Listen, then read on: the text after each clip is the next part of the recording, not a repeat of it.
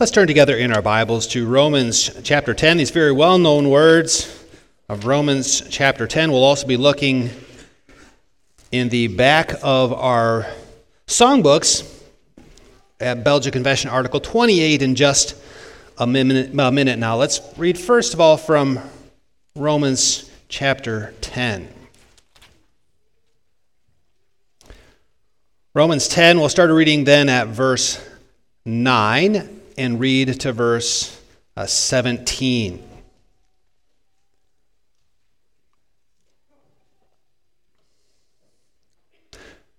Romans chapter 10, that's found on page 1124, Romans 10 at verse 9. Because if you confess with your mouth that Jesus is Lord, and believe in your heart that God raised him from the dead, you will be saved. For with the heart one believes and is justified, and with the mouth one confesses and is saved. For the Scripture says, everyone who believes in him will not be put to shame, for there is no distinction between Jew and Greek, for the same Lord is Lord of all, bestowing his riches on all who call on him. For everyone who calls on the name of the Lord will be saved. How then will they call on him in whom they have not believed? And how are they to believe in him of whom they have never heard?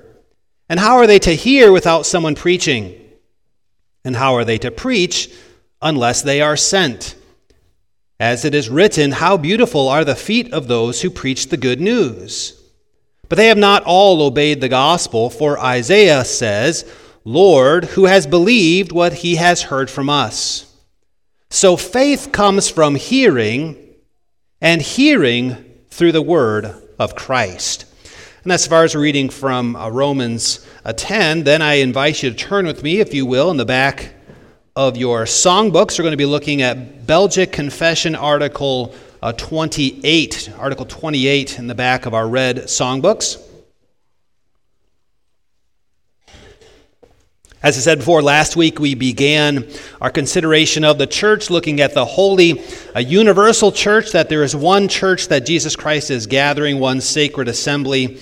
And now we are moving into a little bit closer of a focus, looking more specifically at the local church and the obligations that we have towards it. So this is Belgic Confession, Article 28. That's page 865. Article 28, the obligations of church members. We believe that since this holy assembly and congregation is the gathering of those who are saved, and there is no salvation apart from it, no one ought to withdraw from it, content to be by himself, regardless of his status or condition.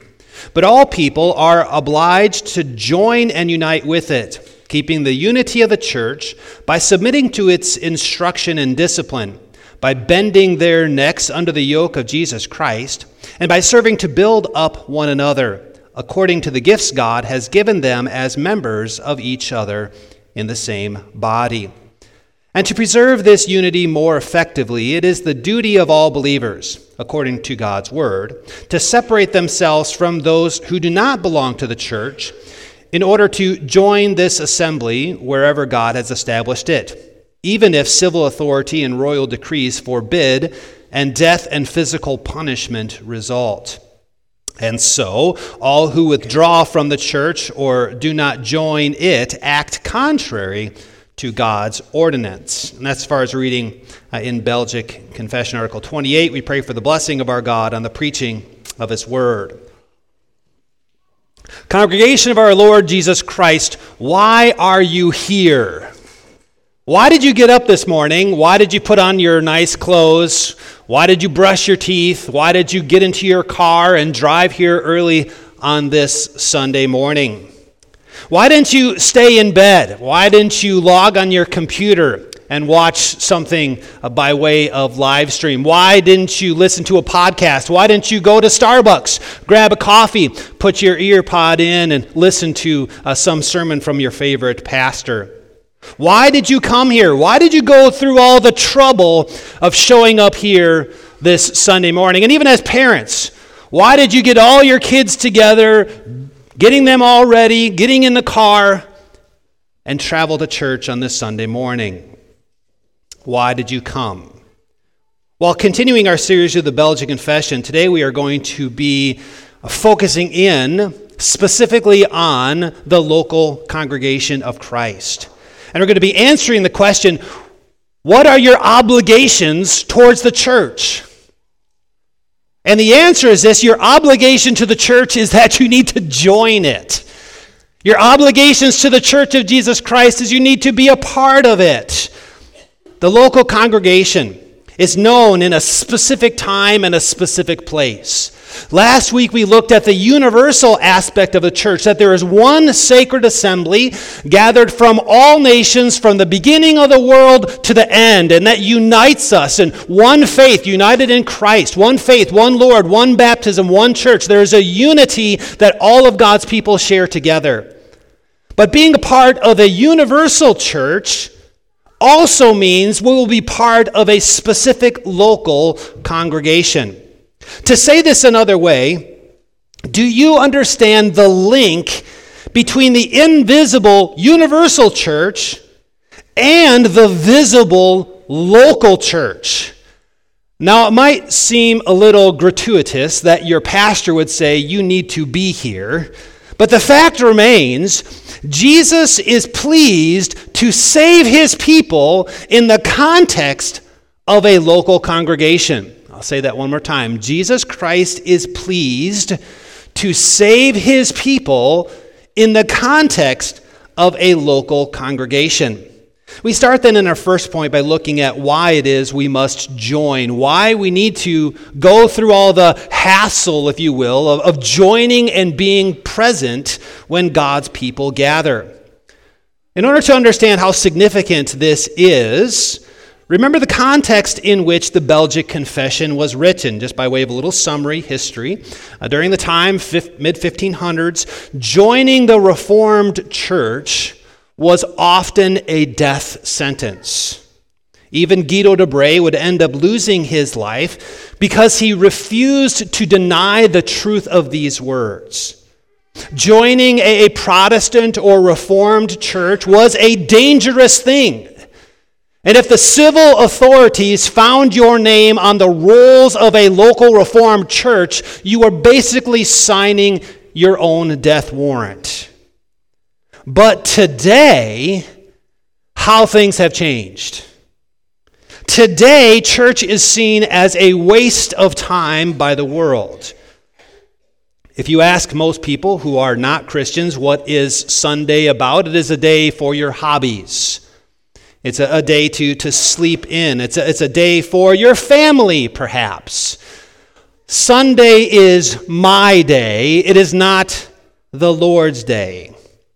But as our Belgic Confession clearly states, joining the local church is not just a good idea, it is a necessary part of the Christian's life. So we can understand why unbelievers would say that joining the church is not important or not significant, but there are also many so-called Christians who make this claim. So-called Christians who will say, I am a part of Christ, but I don't want to be a part of his people. The church has too many hypocrites. Have you ever heard that? The church has too many hypocrites. Why would I want to be a part of a group like this? Although it is unfortunately true, there can be hypocrites among God's people. And it is also true, God's people are sinners who struggle with remaining sin. The fact remains, God wants his people united together at church. There is something special, distinct, unique that takes place when God's people gather together. As you will remember, Jesus promised, where 2 or 3 are gathered in my name, there I am with them. There is something that takes place here that you cannot find out there. You cannot find what you find here when you go for a walk, when you spend time in creation, which is all good, all beneficial to the heart and soul, but there's something very unique and special So getting back to the question, why should you be here this morning? The first answer is this: because God tells you to be here. What is a call to worship? Reading in the Psalms, for example, Psalm 100, we read that earlier today. Worship the Lord, come, let us gather together, sing to the Lord, serve the Lord. Why should you come? Because God says to his people, come, worship me. Bring your tithes and offerings, sing your songs of prayer, gather with God's people. It is something which God calls us to do. But more than a command, we come not just because of obedience to the commandments of God, we come because it is for our good. It is for your benefit to be here today. The church is not something that you can take or leave at your own leisure. It is a sacred responsibility. Hebrews 10 says, do not forsake the gathering of God's people. And the reason we should be desirous, the reason why your heart should be motivated, why we should long, as David would, I long to be in your presence as a deer longs for water. Why should we long? Why should our hearts desire to be here with God's people? It is because the local church is the place where we find the means of grace. Now, children, do you remember the means of grace? What are the means of grace? The means of grace are the preaching of the word and the administration of the sacraments. It is the local church where you find preaching and the sacraments. Well, why is it so important that you have preaching? Why is preaching so important to God's people? If you still have your Bibles open in Romans 10, you will find this in Romans 10, verse 17. So faith comes from hearing, and hearing through the word of Christ. To follow Paul's line of thought in Romans chapter 10, we find this. Faith comes from hearing the word proclaimed. The word proclaimed, gospel preaching, comes when gospel ministers are sent by Christ to his church. So to follow the line of thought, if we want to be people of faith, if we want Christ by his Spirit to be producing faith in our hearts, then we will put ourselves in the place where Christ says, it is there that I produce faith in the hearts of my people. To apply this one more step, parents, I know you want to have your children be people of faith. You want Christ to work in the hearts of your children, that they would come to faith and knowledge of the Lord. You want your little ones to grow in grace and knowledge of the truth. And that is why you take your children to church every week to hear the word of God proclaimed. So if a person wants to be saved, it stands to reason you'll put yourself in the place that Jesus Christ says, that's where I produce faith. To state this another way, God uses means to save and sanctify his people. And that's why it's so important that you be a part of God's church. Not in the universal sense, in the local sense. Because Jesus Christ does not give the means of grace to the universal Catholic Church. It's not something out there. It is concrete. It's here. To be very clear, and I hope you're not being confused on this, it is not the church that saves. I can't save you. Your elders can't save you. It's not the church that saves. It is Christ who uses the means found within the church. Jesus saves through the ministry of his people. He chooses to speak through and in the church. He uses preaching to quicken us, that's an old word, to awaken us, to prick the conscience. The preaching of the word is a unique, specific, spirit-filled opening and application of God's word. God applying a specific text to a specific people. And I can say this morning, the sermon that you needed to hear the most was this sermon. Because God speaks specific words to specific people in specific times. There's no substitute for this. As beneficial as it is to listen to good sermons and good podcasts on the internet and things like this, you can't get what is taking place here by way of social media. It doesn't happen. This is the official covenantal administration of the living Word of God to a specific congregation in a specific time and in a specific place. There is no substitute for it. And it is here that Christ works. To illustrate this point, in a couple months from now, kids, maybe you'll be sitting in your backyard and say, "Hey, Dad, can we have a bonfire?" Your dad builds a bonfire and you have this roaring fire, and then you have this little coal on the edge of the fire. This little ember.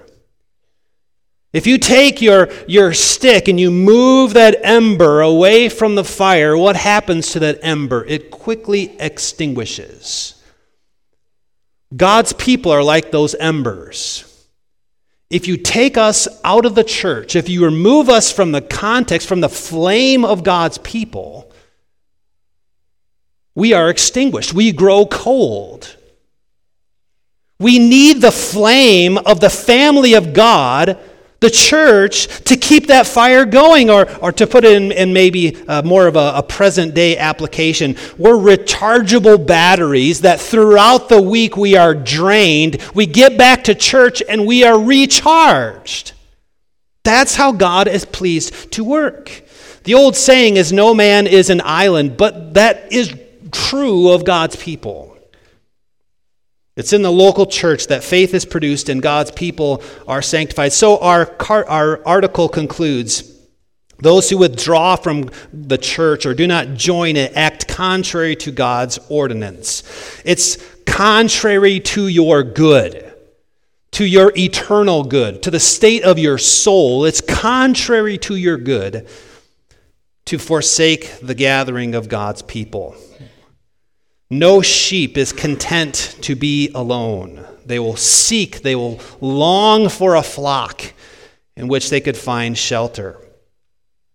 Well, now that we've looked at, in our first point, why we are to join the church, our second point, we're going to look at how it is we join the church.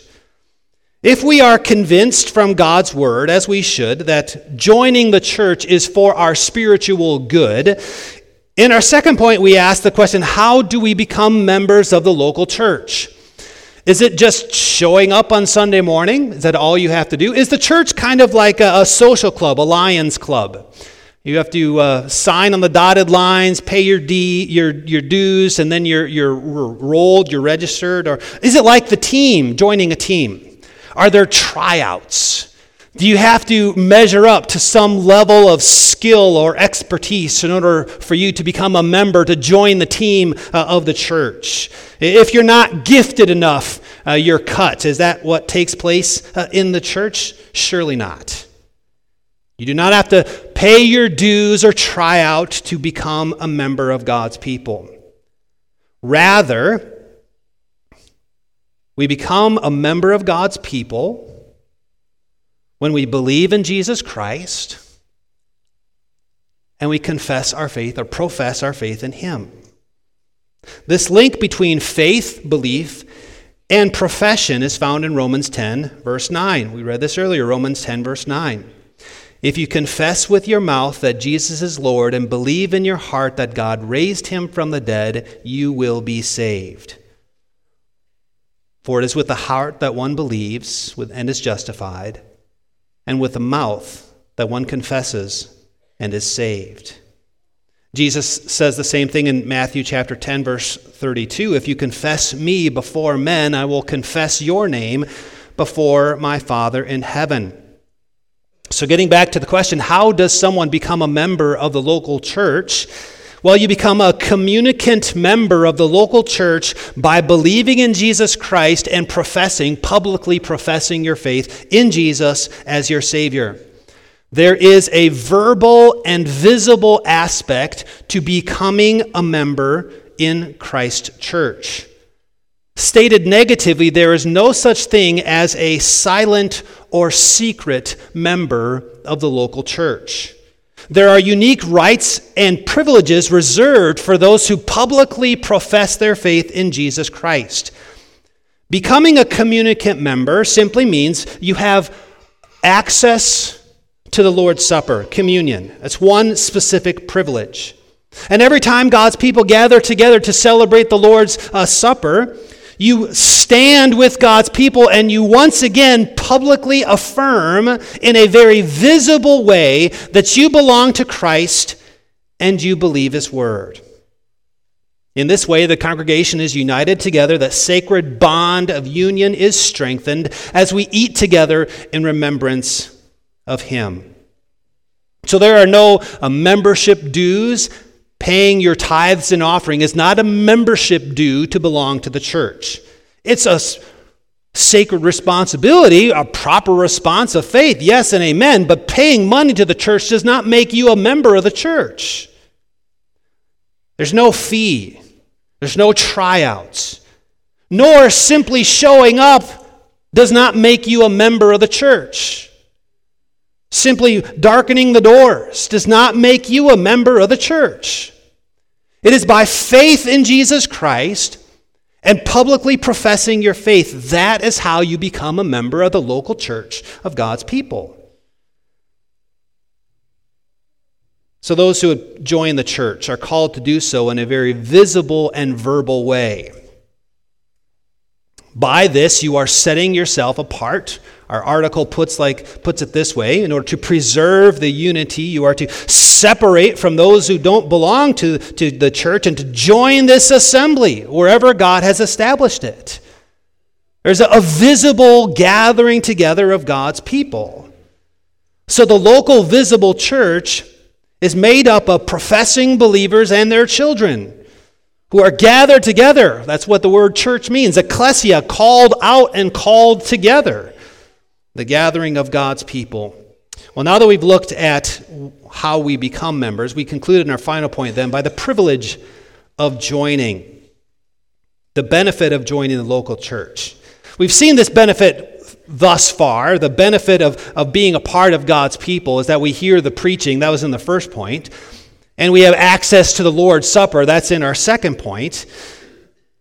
But in this last point, we're going to look specifically at a benefit listed in our Belgian Confession article, that we are obliged to join and keep the unity of the church by seeking to build up one another according to the gifts God has given to us. So here we look at what is called the ministry of the saints, or the communion of the saints. We are part of the office of believer.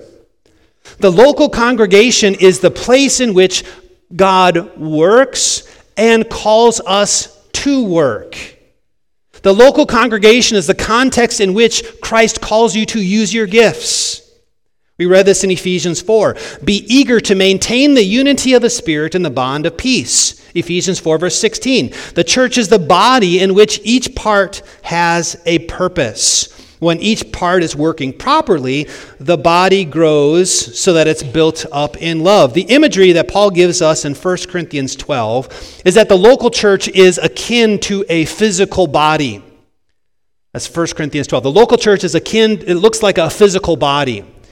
In every body, you have different parts. You might be an ear, you might be an eye, you might be a hand, you might be a foot. Each part is unique, distinct, has different talents and abilities, but each part is woven together by muscle and sinew. They are joined together under one head, Christ, one heart, the Holy Spirit beating within us. Belonging to the local church not only has great privileges, but also has great responsibility. The responsibility that we have is to use our gifts, whatever those gifts might be. Supporting the local church is a very concrete calling. Very concrete. The local congregation, being the local manifestation of the universal church, is the place in which Christ calls you to work, to use your gifts. We all show up on Sunday ready to take our place, ready to do our part. We sing, we bring our tithes and offerings, we speak a word of encouragement. This is all very normal, very ordinary, but a necessary part for the church to have maturity and strength. Whatever your calling, whatever your gift, whatever your responsibility is, you use it cheerfully for the building up of God's people. So whatever you're called to do, not just here on Sunday, but even throughout the week, you think of those in the church that need prayer and you pray for them. Maybe give a phone call to someone or send someone a message, an encouraging word. You do your part if you are a teacher or if you are a student. You're getting ready for the time your class is gathering together. Maybe you're called to clean in the church, or maybe you're called to bring cookies for fellowship. Whatever opportunity you have, you use your gifts cheerfully. Maybe it's playing the organ or the piano, or maybe it's preaching. Whatever the Lord calls you to do, you use your gifts cheerfully, building up the body, supporting the church of Jesus Christ. But the fact is, as you know, brothers and sisters, we live in a very me-centered, non-committal society. People choose to go to church if that church gives them what they need, what they want. People tend to use a church that would have the least amount of responsibility placed on them. And that is the appeal of watching services online or attending a megachurch, because you can avoid the messiness of relationship and the responsibility of serving. Tend to go somewhere where you can blend into the background and there's no accountability. But the local church is not a place to hide from others, it's a place to minister to others. It's a place to lean on others and to pour yourself into others. The local church is where discipleship and discipline take place, where genuine community is found. Paul puts it like this in Galatians 6. Do good to all, and especially to those of the household of faith. So your membership in a local church should be a blessing to others in that church, as Christ used you to minister to one another. And that is why, and that is how we join the local church. Next week, we're going to be looking at the marks of a true church. So 2 weeks ago, we looked at the fact that there is one universal church. This week, we looked at the need to join a local church and the benefits of that. Next week, we'll be looking at how do you tell which church to join. That's the marks of the true church next week. To conclude, the local church is where God wants his people to go. We're called out of this world, called together for worship. If Jesus is your good shepherd, his flock will be where you go.